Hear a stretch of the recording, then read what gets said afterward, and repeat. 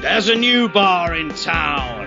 Welcome to the Turnbuckle Arms, where the banter flows like wine and the topics are as fresh as an ice-cold pint. So pull up a chair, grab yourself a glass, and welcome your hosts, The Brood! Hello and welcome back to the Turnbuckle Arms, the only pub that's remained open during this national lockdown. My name is Chris, Big Chucky T, and I'm your host for this month. This is now the 6 months of the Turnbuckle Arms, of the special episodes in between. There are many of those, but this is the main episode, of course, and yeah, number 6. I'm joined by fellow Brood members here. Please give us a wave, everyone. How are you all doing? We have with us Grizz. That's me. Johnny, Lexi, Jason, and a massive welcome back to Matt Bonus. Hey! Ding dong, hello! In this very special episode, we're going to be celebrating the 30 plus year career of one of the greatest of all time. He is the Ayatollah Rock and Roller, Corenza de Leon, the Painmaker list creator, man of 1004, holds the best in the world at what he does, the demo god, Le Champion, Y2J, Chris Jericho. Hey! I deserved one just for that. Slightly sadder note, we're also repaying respect to the late, great Eddie Guerrero, who passed away, I think, 15 years ago this year. A great friend of Chris Jericho, of course. Many a tale between those two, I'm sure. So we'll get to that later on. This is an anniversary of Jericho. We're going to start with a toast of Jericho.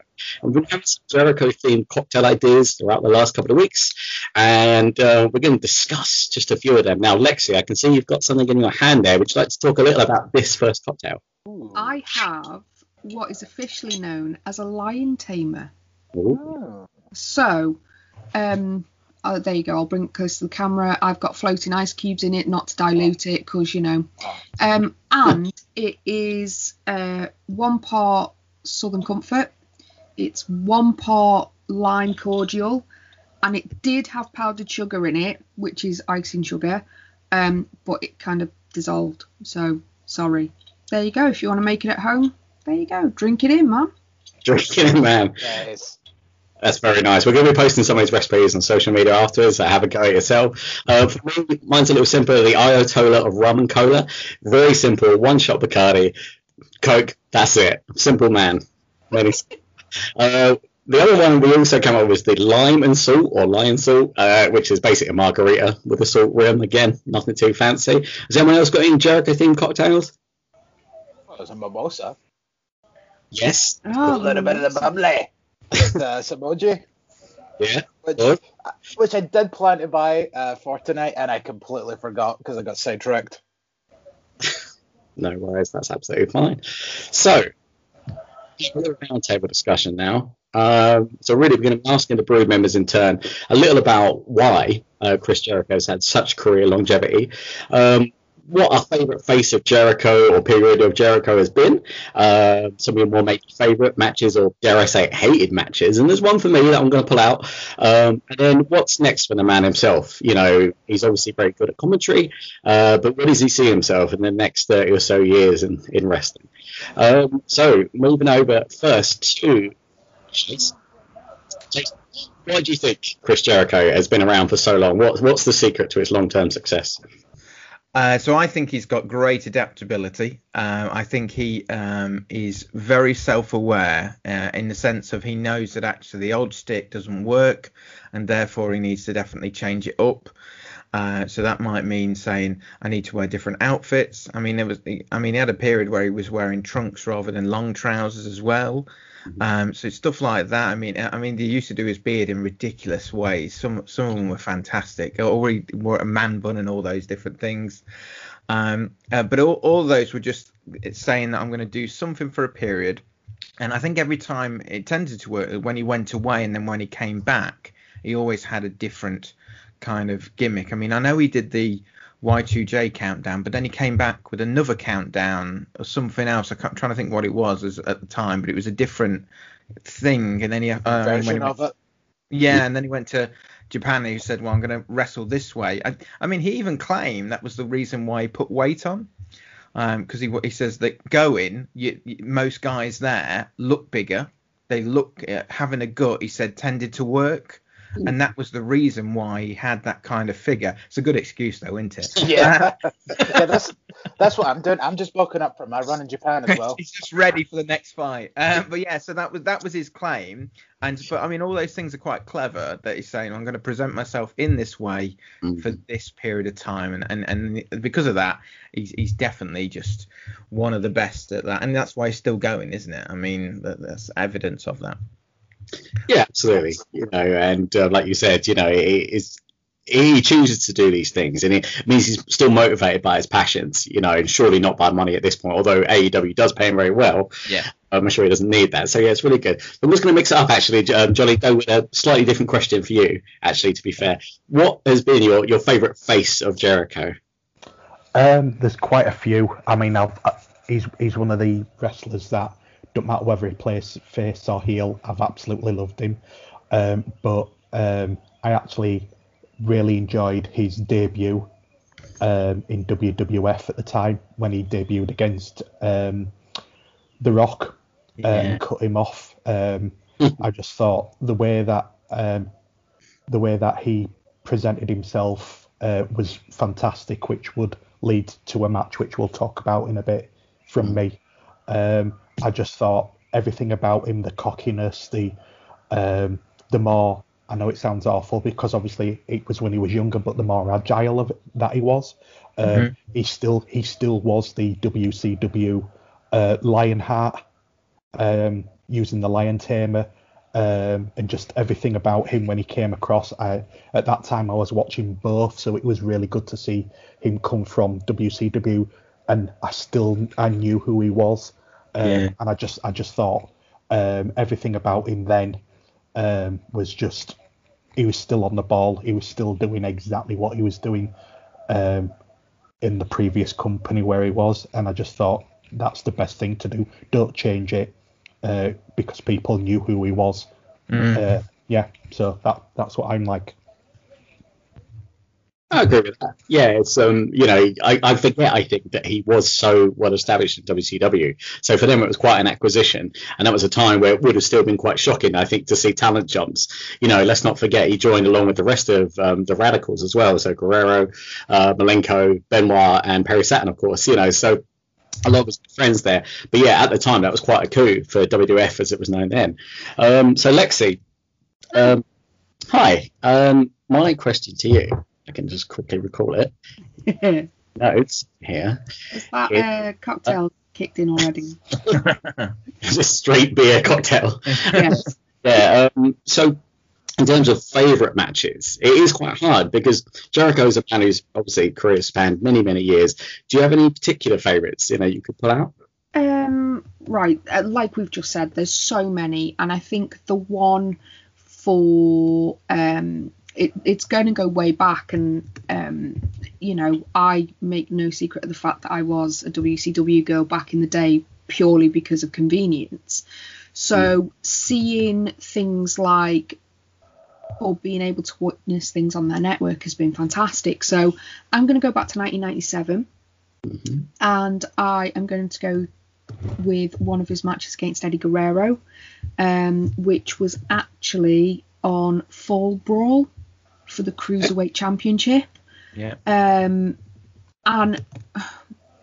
it's like a hidden gem because you forget about the Cruiserweight division that WCW had at the time. And, when you look back and you think, wow, there was a lot of talent. There was Juventud Guerrero, there was Eddie Guerrero, there was Chavo Guerrero, there was, of course, Y2J, there was Rey Mysterio Jr., So all of this, and it's just a fantastic match from start to finish.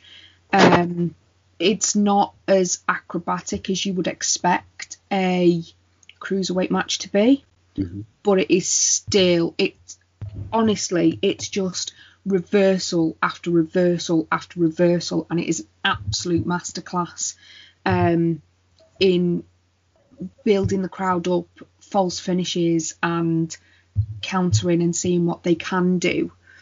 If we're talking things like WWE, WWF, Fully Loaded 2000, it has to be Triple H versus Jericho, last man standing match.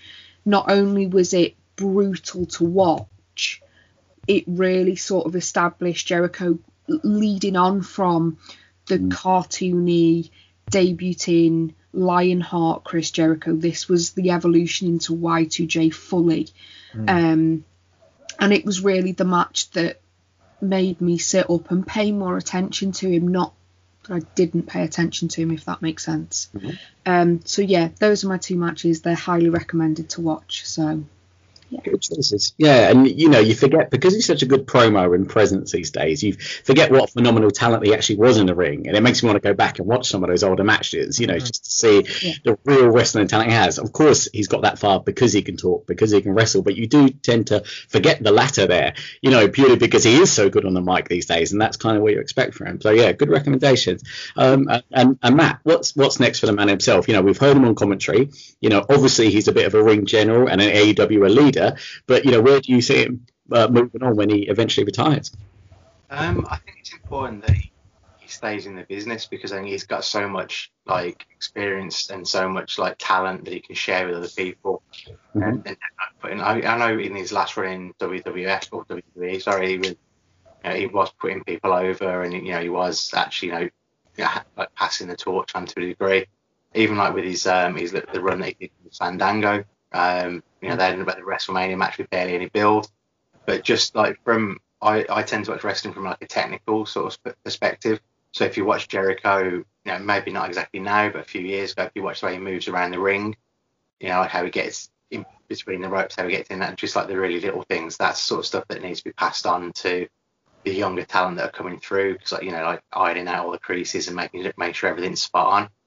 I think to Lex's point about sort of the WCW days as well, I think he mentions in his book that they were always opening the show. Cruiserweights would always open the pay-per-views because the powers that be were all, everything was backed onto the heavyweights and the big names. So they'd always open the cruiserweight match, and that'd normally be the best wrestling match of the night anyway. Yeah. So you get Eddie and Jericho coming out, and they'd steal the show from minute one. And that's something he had to fight for and push for, and that raises his effort levels as well. And I think if you can instill that sort of that sort of passion into people, which I think they have gotten a lot of the talent in AEW at the moment, they want to go out and steal the show and do things. He just needs to, he's walking, talking proof of that. But I think you can do that while still being in the ring. Beyond that, I've mentioned a lot on social media, when, especially at the start of the pandemic, where Jericho was basically doing comms week in, week out on Dynamite, and it was Dynamite. Some of the stuff he's coming out with, legitimately knowledgeable, and he had proper insight into it, but he just did it in a funny way, kept in character the whole time as well. I'd love to see or hear more of him doing that going forwards. Yeah, too. And it's interesting that he's had his kind of crack at acting.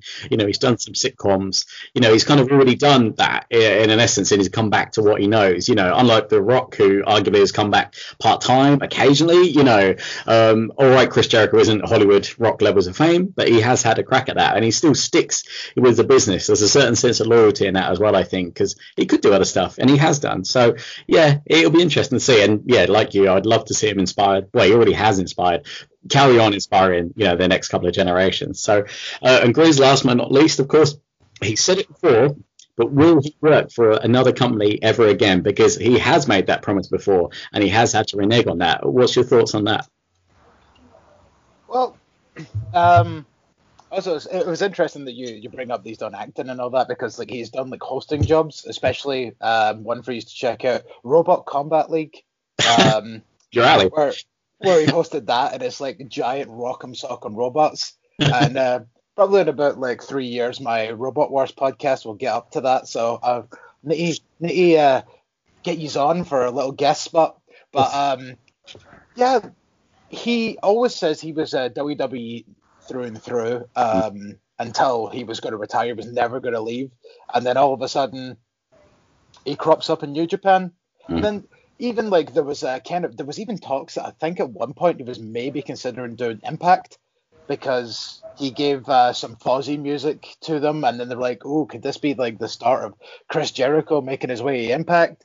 And then I feel like they were like Bound for Glory, like maybe 2 years ago or something. They were in New York, and there was kind of talks again about Jericho being the mystery participant. So like, there's always Jericho's name around every company, and more so now because he always says, I will work for WWE, nobody else, and now he's worked for 2 other major companies. So I don't see why before he retires, why not have like a month run before Bound for Glory next year Impact, if you're looking to do like a kind of retirement tour or something like that. So like, like help bump up the guys that are there. Maybe, your next big star. I mean, Eddie Edwards falls right off the top of my head. Eddie Edwards versus Chris Jericho. Yes, please. Here's my metaphorical money for that one. Or stuff like that. Like, there's loads of like opportunities still out there, and obviously depending on when the world can get back to normal, like it's just going to open up more and more. And even if last thing, even if like he decides to step away from the ring, his Rock and Wrestling cruises seem to be doing quite well. So he could just probably start promoting them for the rest of his life, and living wrestling legend Chris Jericho, come get drunk with me on a boat, and then AEW will be here recording TV and blah de blah. So there's many different ventures, and let's just see what happens, I guess. False positive as well, massive success. There's no reason he couldn't have gone for many more years doing this. So, yeah, the options are there for him, and the world is his oyster, really. I love that idea of doing like a TNA appearance, kind of grand slam of appearances in companies. I don't know if there's anyone that's ever worked for as many companies as he has. So that would be really special. And I really like the idea. I have to say, I think if he's, eventually going to be in the WWE Hall of Fame, you've got to think that means he's going to appear for a kind of extended run again, just to kind of lead up to that, perhaps, as they tend to do with a lot of Hall of Fame entrants sometimes. So, yeah, we look forward to that. And eventually he'll kind of come back home, I guess, But, of course, I love him being AEW. It brings the product a little bit of agency, I think, and, of course, everyone knows who he is. So, thank you for that. So what we're going to do now is something a little special and different for the Turnbuckle Arms. It's the Quiz of Jericho. Think it in, man. Okay, is everyone ready? Go on. Okay. All told, between ECW, WCW, WWE, New Japan, and AEW, how many championships has Jericho held?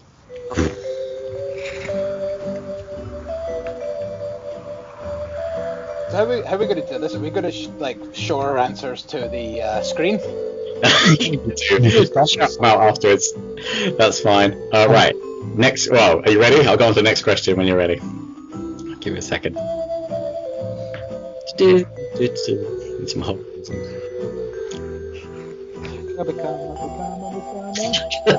Not good idea for a podcast to have silence while the answers are being collected. Oh, that an elevator version of the Judas theme. Love that. That's a good idea. All right, next question. Where did he get the idea of the countdown to the Millennium Clock for his WWF introduction? There's a famous story as to why he had an inspiration to do it. So I want to know where he saw the kind of idea to do it, in which location. Okay. Oh. If this isn't that, then I'm going to be pissed. Matt Shorgan. Okay. Moving on. In the then WWF, who was his first actual match against? And for a bonus point, what happened? What was the finish?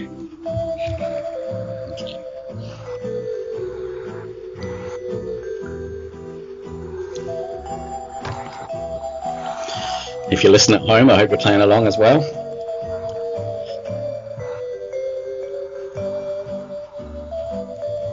And next question.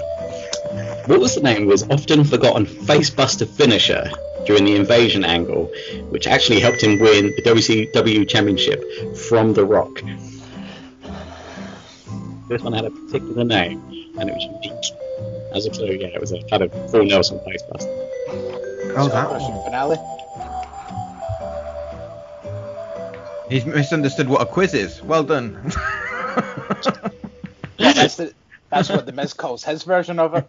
Yeah, that's what. Anyone wondering? It's From me. not called the Skull Crushing finale. Yeah. And bonus and final question: what was the name of Chris Jericho's father, and which NHL team did he play the majority of his career professionally for? Priceless.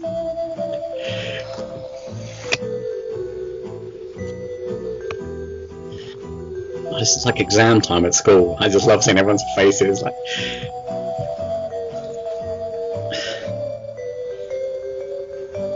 okay. Are you ready? I've done really bad with this. So, got a question. See, for the first one, the how many titles? Yeah. Are we doing Price is Right rules, where it's whoever's the closest without going over?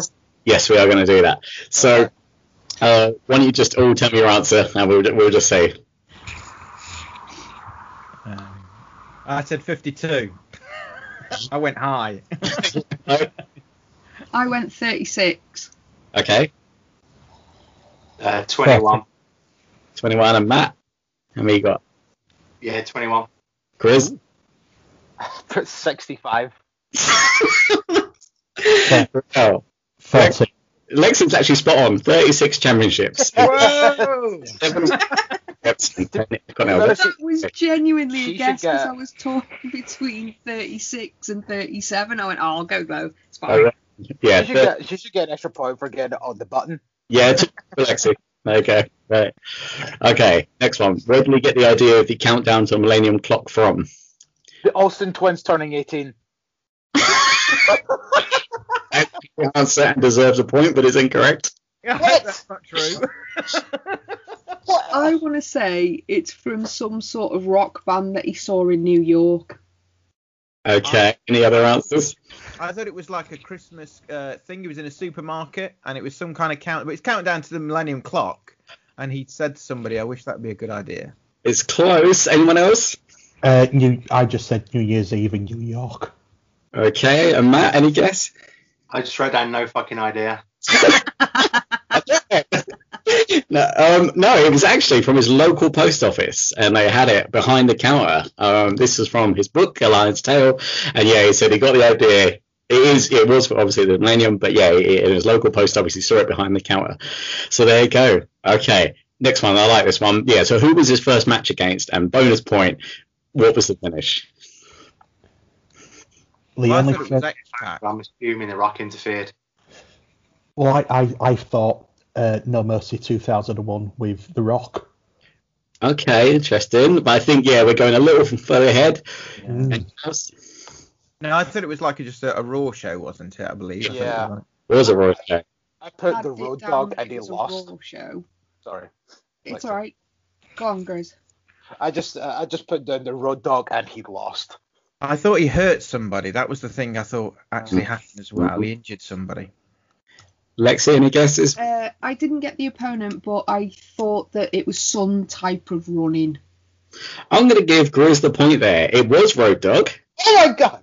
and he's so happy.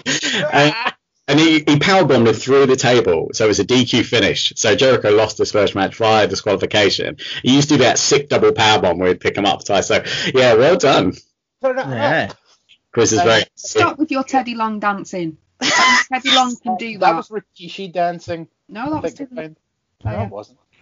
Teddy Long in the tag team tournament being introduced at the time. So, yeah.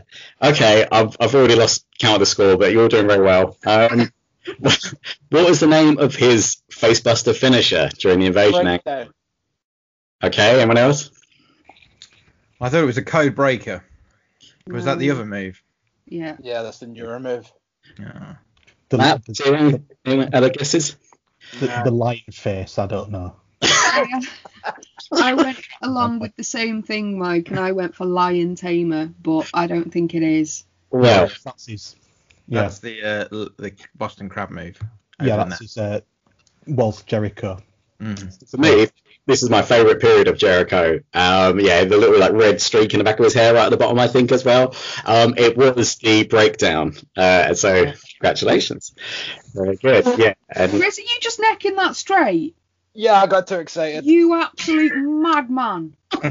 Right, lads, can we put an embargo in? Instead of getting Grizz some new gear for Christmas, can we all sort of do some sort of injunction, please? Not injunction, intervention, please. Do I have to come? Yes. Oh. Well, final one. What's the last question Sorry. then? Yeah, final one was So who was Chris Jericho's father, and which NXT team did he play for? I know it. I can't remember his first name, but obviously is it Irvine?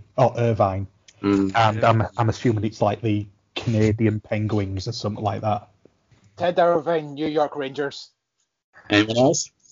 I thought New York Islanders. I knew it was New York. I can remember which team. Okay. Saskatchewan. I don't know. I've gone with Mr. Irvine. And I just wrote down they play in blue. And then I did a really rough sketch. And this is why I won't win any artistry awards. But I think that's the kind of jersey that they play in. He's not in the Scouts.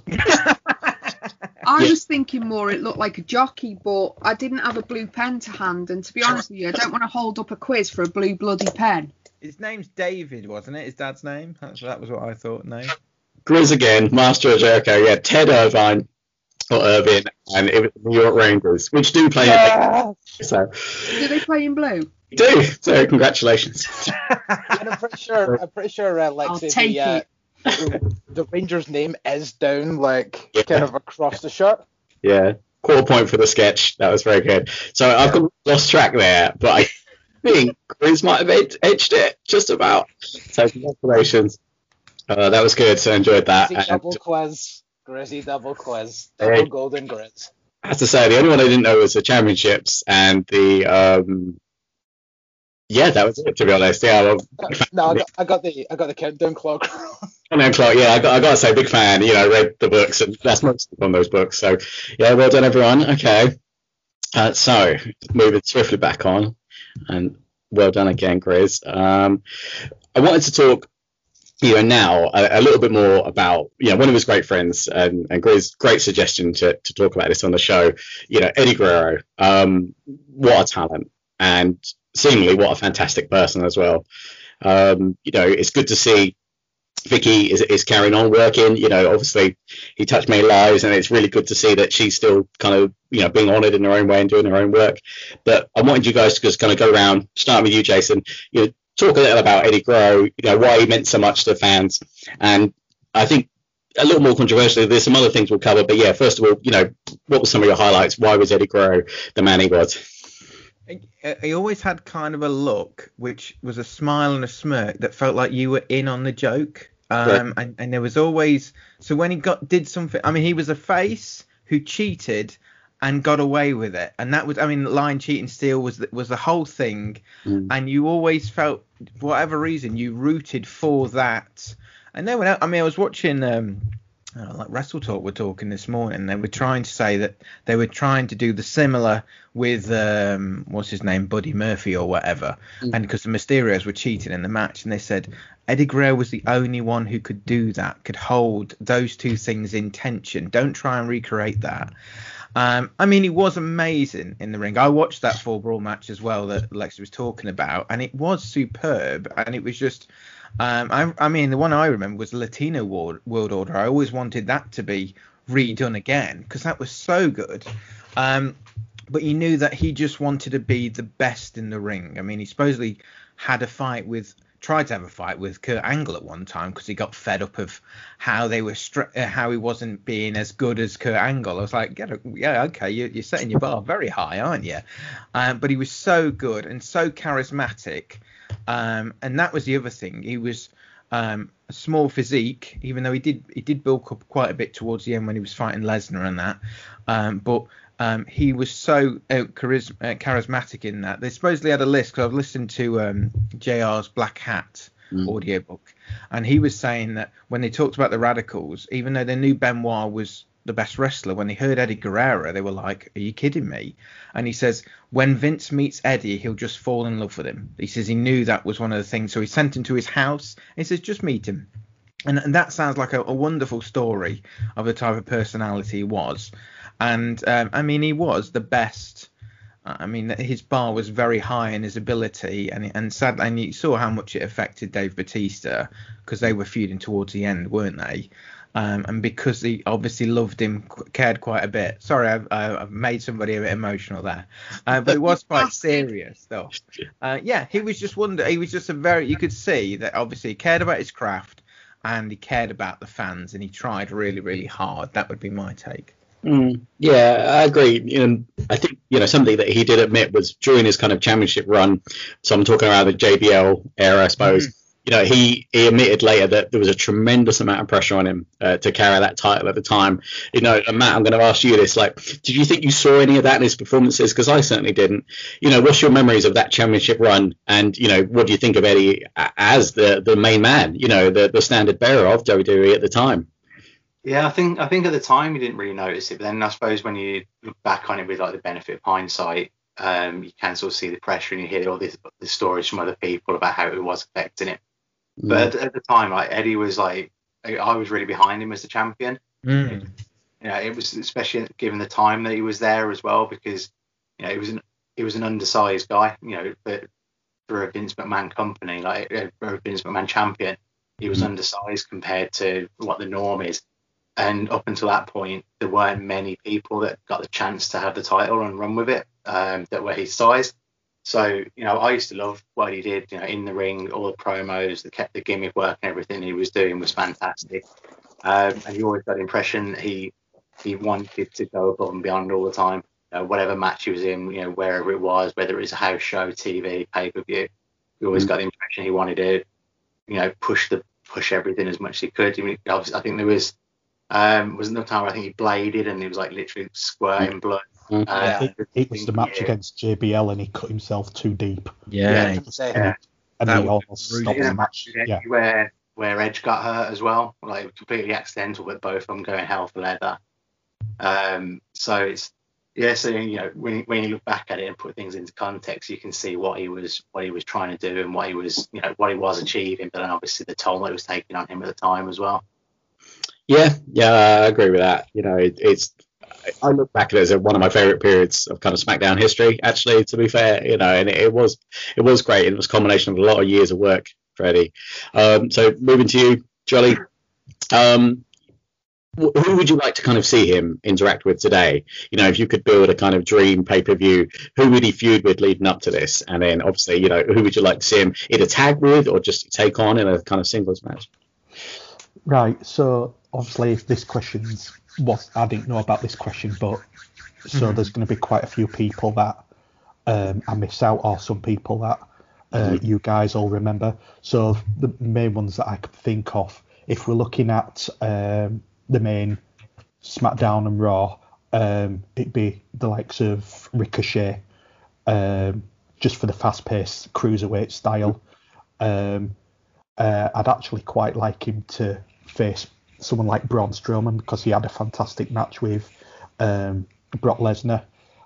So I could see him doing really well with some of the big guys. And then you've got the likes of, again, Rey Mysterio, because no matter what it was when it was, them two would be amazing together. Aleister Black. And then if we're looking over at AEW, I mean, there's not even, I'd be doing I won't be doing the good thing of just naming 5. There's just the entire card of AEW, to be honest, for Eddie Guerrero, because of the way that company has been structured. Again, you could have a look at Cage, you could have a look at the Young Bucks, Matt Sydal, Pac, absolutely good call that. Omega. Omega, yeah. As I said, the they've got AEW have got a company together, as I said, that no matter who you could put him with, you would be able to put that as the main bill, or that would be the match that people would talk about more than anything else. I mean, the amount of matches that, like what Lexi was saying with WCW, the amount of matches that he was in WCW, and people were talking more about that than the main card of the main event. So, to be honest, I think anyone in the world, Okada, if you're looking at New Japan, anyone that you put him in the ring with would just be gold. It would be a 5-star match.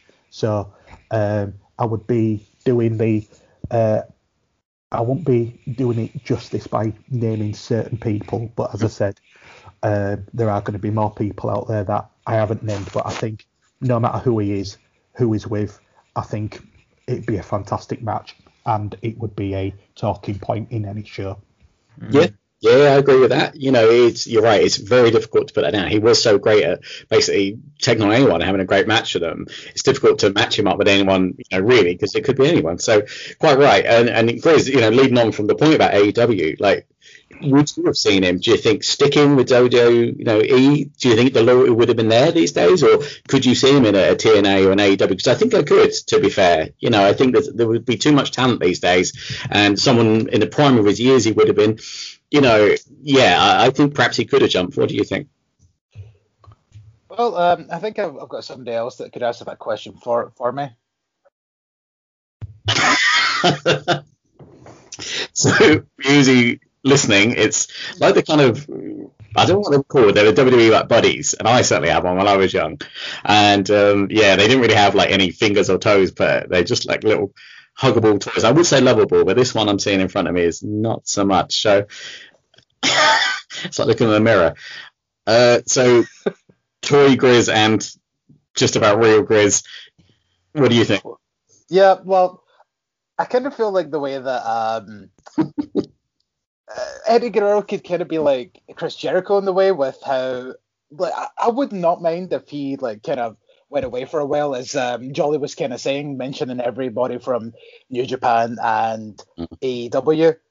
So I would not be surprised if like he actually just tried to sort of venture over there, like, new talent, because if Eddie was still alive today, he would have pretty much wrestled everybody on the WWE roster.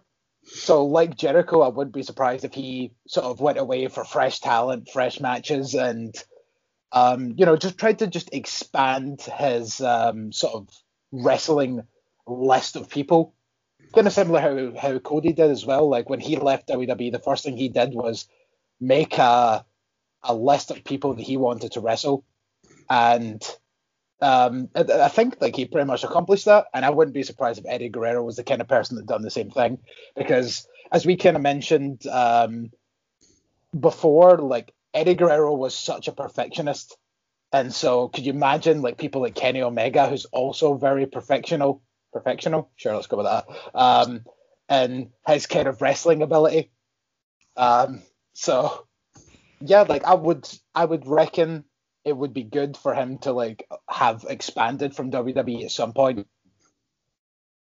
Yeah, I can see that. I think he would have, wanted to play his trade elsewhere, challenge himself, and like you said, pass on the knowledge to the next generation, definitely. And Lexi, so you're not known for really being in many tag teams, obviously famously,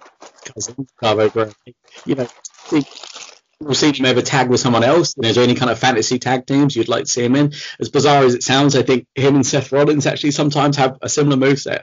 And I would have liked to have seen that, as bizarre as it might have been. They could have done a very good kind of straight man, funny man couple, I think. So, any kind of fantasy tag teams you'd like to see in Eddie create. I like that suggestion with him and Seth Rollins, but I'm going to go a little bit left field. I'm going to come up with two. I'm going to say put him with the likes of Pete Dunne. Love that. Because Pete Dunne is essentially the enforcer. Eddie Guerrero is the show off, and that's not to take away from Pete Dunne, but because they are so different, I think they'd work. Mm-hmm. And I'm gonna say, and again, I will put a little disclaimer before I say their name. I do not condone what they've been accused of doing. But I would say put in with the Velveteen Dream.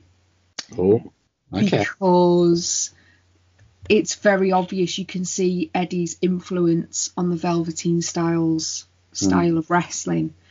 So it would be quite nice to see how they would play and interact with one another. And then one that's just come into my head is Sammy Guevara. Oh. Again, not condoning what he's done. We all know, but yeah, absolutely. I think I'd like to see that, because I genuinely, when I watch Guevara in the ring, I'm reminded of the very early WCW Eddie Guerrero. And I think it's absolutely fantastic to see that. And under the wing of Eddie, I think the sky would have been their limit, to be honest with you. So yeah, there's my 3. Mm-hmm. No, I really like that idea. Yeah, the kind of Spanish teaming up. Yeah, and you're right, the moveset would be similar again, would be spectacular stuff. So yeah, really good suggestion, everyone there. So that's pretty much the end of like the regular show. But yeah, really good contribution from everyone, and quick shout out to Jericho again. Massive fan for me. I was lucky enough to go see Fozzy, many years ago, and my defining moment of that is him losing a boot at some point off the stage and asking the crowd to have a shoe thrown at him so he could carry on. So my friend I was with, he gladly did that at the time, which wasn't wise, because then we had to be out pretty much in London all night long with one less shoe on him. But he really is a kind of rock star, I suppose, Jericho, in many ways. And I think that's more than anything, it's what kind of keeps him going. He has something about him. He has that it factor. And let's not forget, he's not a second generation wrestler. He's kind of made his own career path. He's always been his own man, and he's never been afraid to stand up for his own ideas. So I actually find him quite an inspiration in many ways.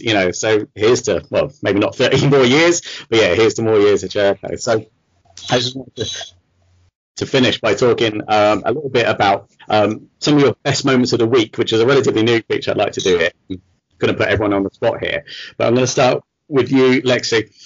What's been your kind of favourite moment this week, or what's the first thing that springs to mind in this week of wrestling? Right.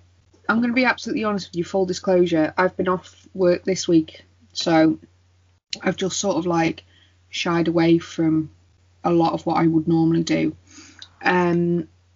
The thing that springs to mind, and I don't actually know whether it counts as this week, but it's Becky Lynch's maternity photos with Seth Rollins. Now, a lot of people will go, no. But for me, it's quite nice for that, and also as well, Moxley and Renee Young's announcement in probably the most professional wrestling manner ever. Yeah. So sort of that, it's nice to see the person behind the character that plays them. And to show that they're in that sort of happy place, etc. I'm just going to add a slight caveat though. I really don't want it to be rammed down our throats when baby Becky Rollins is born. I don't want it sort of shoved down our throats that it's filled in.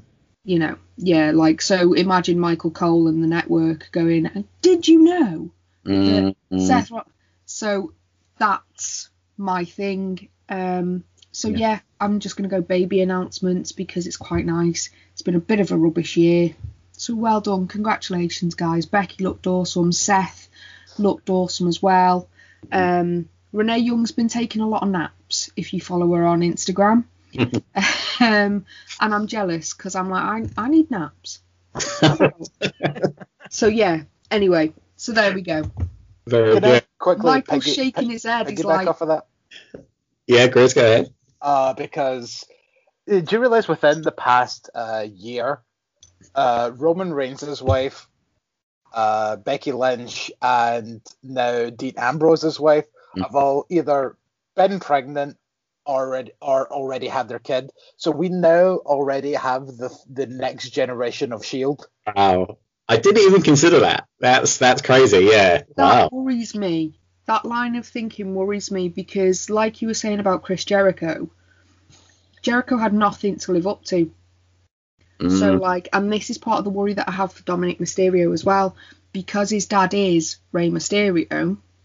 Will he meet that bar? Will he meet, you know, the achievements and the accomplishments? The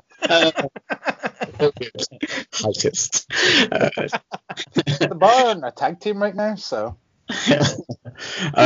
Very good. No, good suggestion. Yeah, congratulations to Becky, Renee, John, of course, and Seth. You know, that announcement was fantastic. I almost did a bit of a double take when John Moxley said it in a promo, of all things. So she did not know that was going to happen.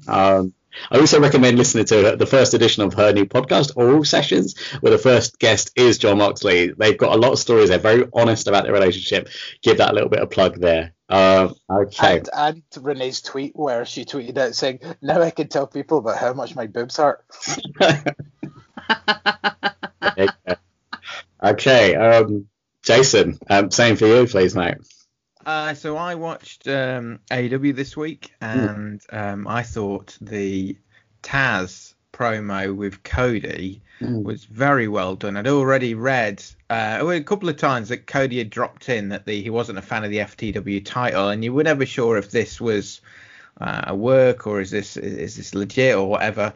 But anyway, I thought it was an interesting twist, the idea of in calling the management, and that was all good. But when they went, it's very simple to then like turn off a mic, and then the next minute to put the mic away and then start arguing with each other. Like, I don't want everybody else to hear this. I'm angry with you. It's a very simple thing, but it was felt believable. And then he brought up his son, so that riled it all up. And then he actually attacked him, Taz did, and I was like, yes. And that was I'm a big fan. I used to be a big fan of Taz in ECW. Who is a very, very small bloke, but I was adamant he was legit, and I was like, I would be terrified if I ran into him. So I like the Team Taz. I think that's great, and so I think that's a good way of. And again, it's just another. What's the word looking for? Back in, to talk about the Attitude Era, that everybody was a star, and AEW has that feeling that everybody is a star, and I was like, yeah, I'd watch that as a main event, I'd watch that as this, and that's a really clever way of doing things, that is. And I mean, it's another world title that Cody could go for. I wonder if that's where they're angling it, and I thought that was one of the things they might be gearing for. But no, I really enjoyed that. I thought it was really good. Right, it was a different kind of emotion, and to see the heel Taz kind of get upset almost, as I said, is a complete reverse of the normal dynamic, you know, and it was brilliantly done, because you're right, he almost didn't want the TV on him then, you know, he wanted to like put him away and say, you can't say that, you know, and it was really well done. Yeah, I agree. That's probably my moment of the week as well, to be fair. Jolly, please go ahead. I've got two. So one was I've recently just purchased back the network.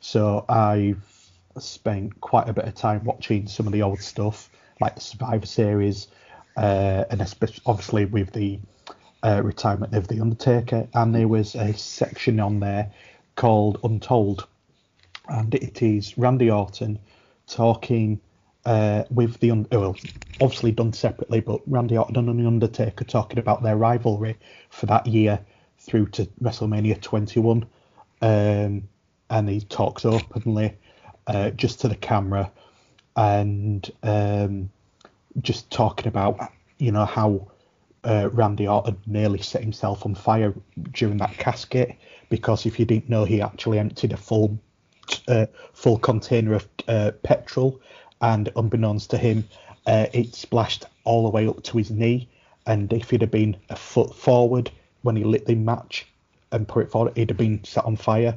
But the thing that was a moment for me is that we all knew that Randy Orton in his past has been a dick. The stories that are out there. Yeah. And at the very, very end, he openly, and this is a spoiler, so I'm sorry about this, but at the very end of the interview, he actually says, there was a point where I actually realised how much of a dick I was, because they were rehearsing their WrestleMania match with everyone, and he was 4 hours late. They'd already done it without him because he'd been on the drink that night, and he turned up 4 hours later, and he had to walk in front of the Undertaker and his dad and everyone else and just basically go, I am so sorry that after all this time, all this year of us having this feud, I have let you down. And he openly said, and at that point, I mean, don't get me wrong, he's been a dick afterwards, but at that point he realised that this guy, The Undertaker, is wanting to work with me, and I have done this to him, and he hasn't belted me and told me off. And at that point he went, I'm sorry, I'm a dick. And that was actually quite cool to see somebody who has been renowned as being like that admit it. But the other thing, on a separate note, is the return of MLW on YouTube. If you've not seen it, they're doing free shows every week on a Wednesday, and they've just done a tournament. And last week, which I've watched this week, their first show back, and it was Davey Boy Smith Jr. facing Jacob Fatu for their heavyweight championship. And I absolutely love Davey Boy Smith Jr.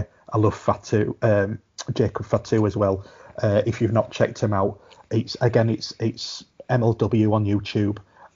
They've got all their old shows. It's a bit like how it's done. It's a bit like NWA, where they were showing their shows every week on YouTube, and it's all there. It's like hour-and-a-half shows, pay-per-views and all that. Go check it out.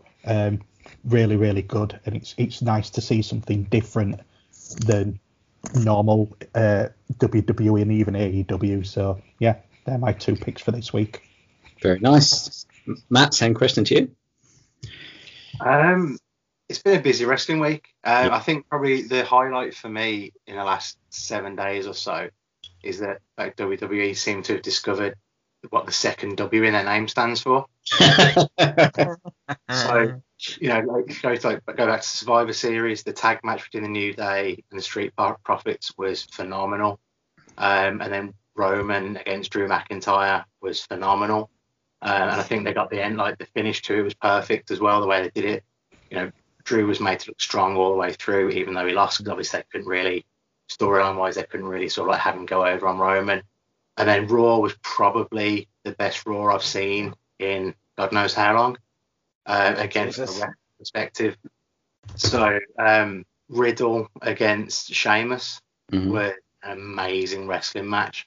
And then Keith Lee against Bobby Lashley, they booked that really, really well. Two really big guys, really powerful. They put it across really well. And then Randy against AJ as the main event. It wasn't the best wrestling match, but storyline wise and storytelling wise, it was really good. And the way they used the Fiend as well. And then skip 2 days forwards. And you got Pete Dunne against Kyle O'Reilly in NXT. That's just phenomenal. It's two guys basically trying to break each other. And it was a really good match. And from an NXT perspective, that's going a week after EO, the women's title match before as well, which again was amazing. So it's like they've discovered how to actually have wrestling on their TV shows now, which is good. But they're also getting a good mix. They're still using a bit of comedy and a bit of weird stuff as well, especially if you watch NXT, stuff with Loomis and Cameron Grimes. It's completely ridiculous, but it's good fun, and the way they're doing it. Cameron Grimes, I think his stock is going up week in, week out as well. So it's a nice break, isn't it? Man, would you say that his stock is going to the moon? Absolutely, that's definitely on the right trajectory anyway. So very nice. And Kyle O'Reilly picked up that ladder spot was sick. To be fair, it was really brutal. Kyle was having a great year, obviously against Finn as well. Big fan of him here, obviously. But good on. And you're right. Even I don't watch a lot of it, but even I can see there's a bit of an upswing, at the moment in the quality, I think, of WWE television. So it'll be interesting to see, where they go into the new year. And finally, Grizz, last but not Sorry, just say that Daniel Bryan against Sami Zayn was a good match this week as well, if you haven't caught it. And I mean, Kevin Owens against Jey Uso was a good one as well, actually. So I mean, this SmackDown was very good as well. So yeah, you're definitely right. The wrestling's been very good. It's been a good week for WWE across the board. Yeah, sounds it. There you I haven't SmackDown yet, but I will probably watch that at some point tomorrow. So it's good to hear that at least I'm going into something good. And what about you, Grizz? If it's not been too spoiled, what was your favourite beat of the week? Well, yeah, like surprisingly, I am actually going to bring up NXT stuff because I do always feel like, okay, not all weeks, but a lot of weeks, AEW definitely always tips the scale over NXT on the Wednesday Night Wars. But two segments in particular.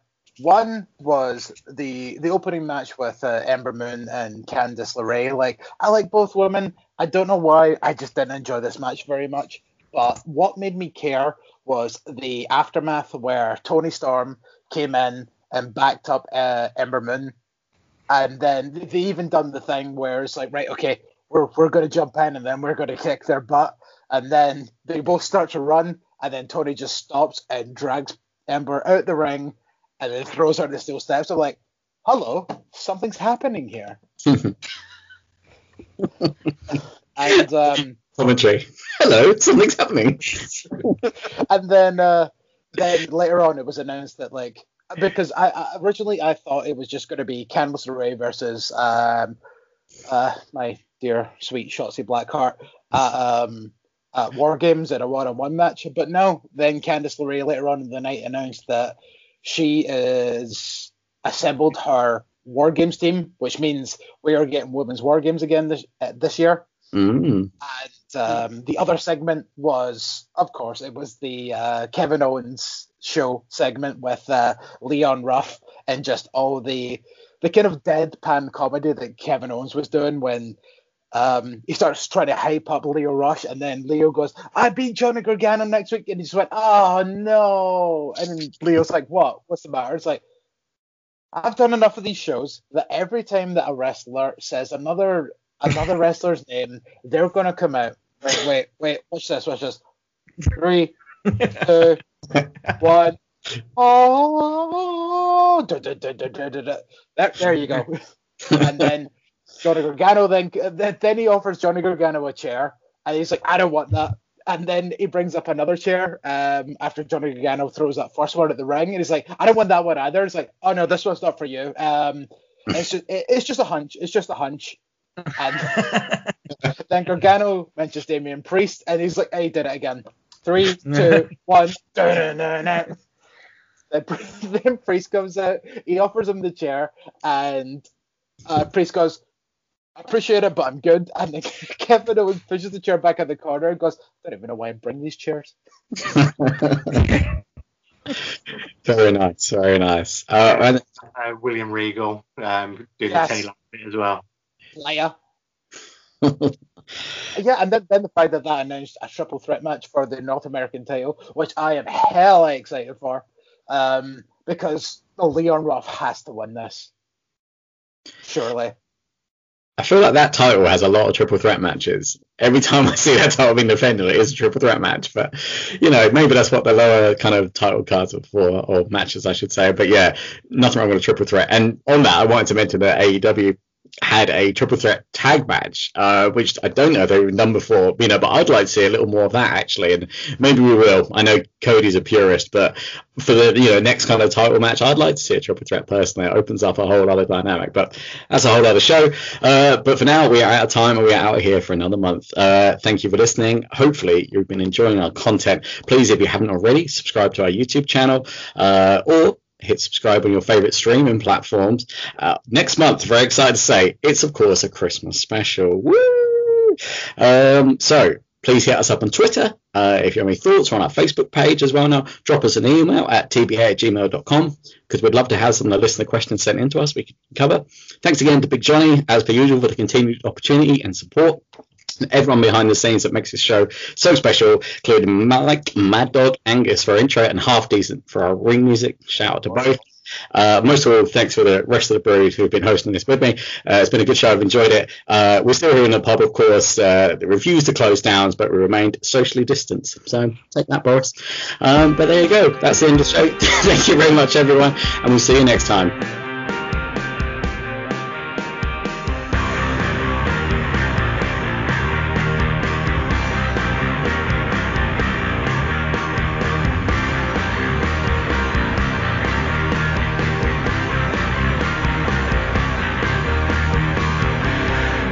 Now I can tell people about how much my boobs hurt. Now I can tell people about how much my boobs hurt. Now I can tell people about how much my boobs hurt.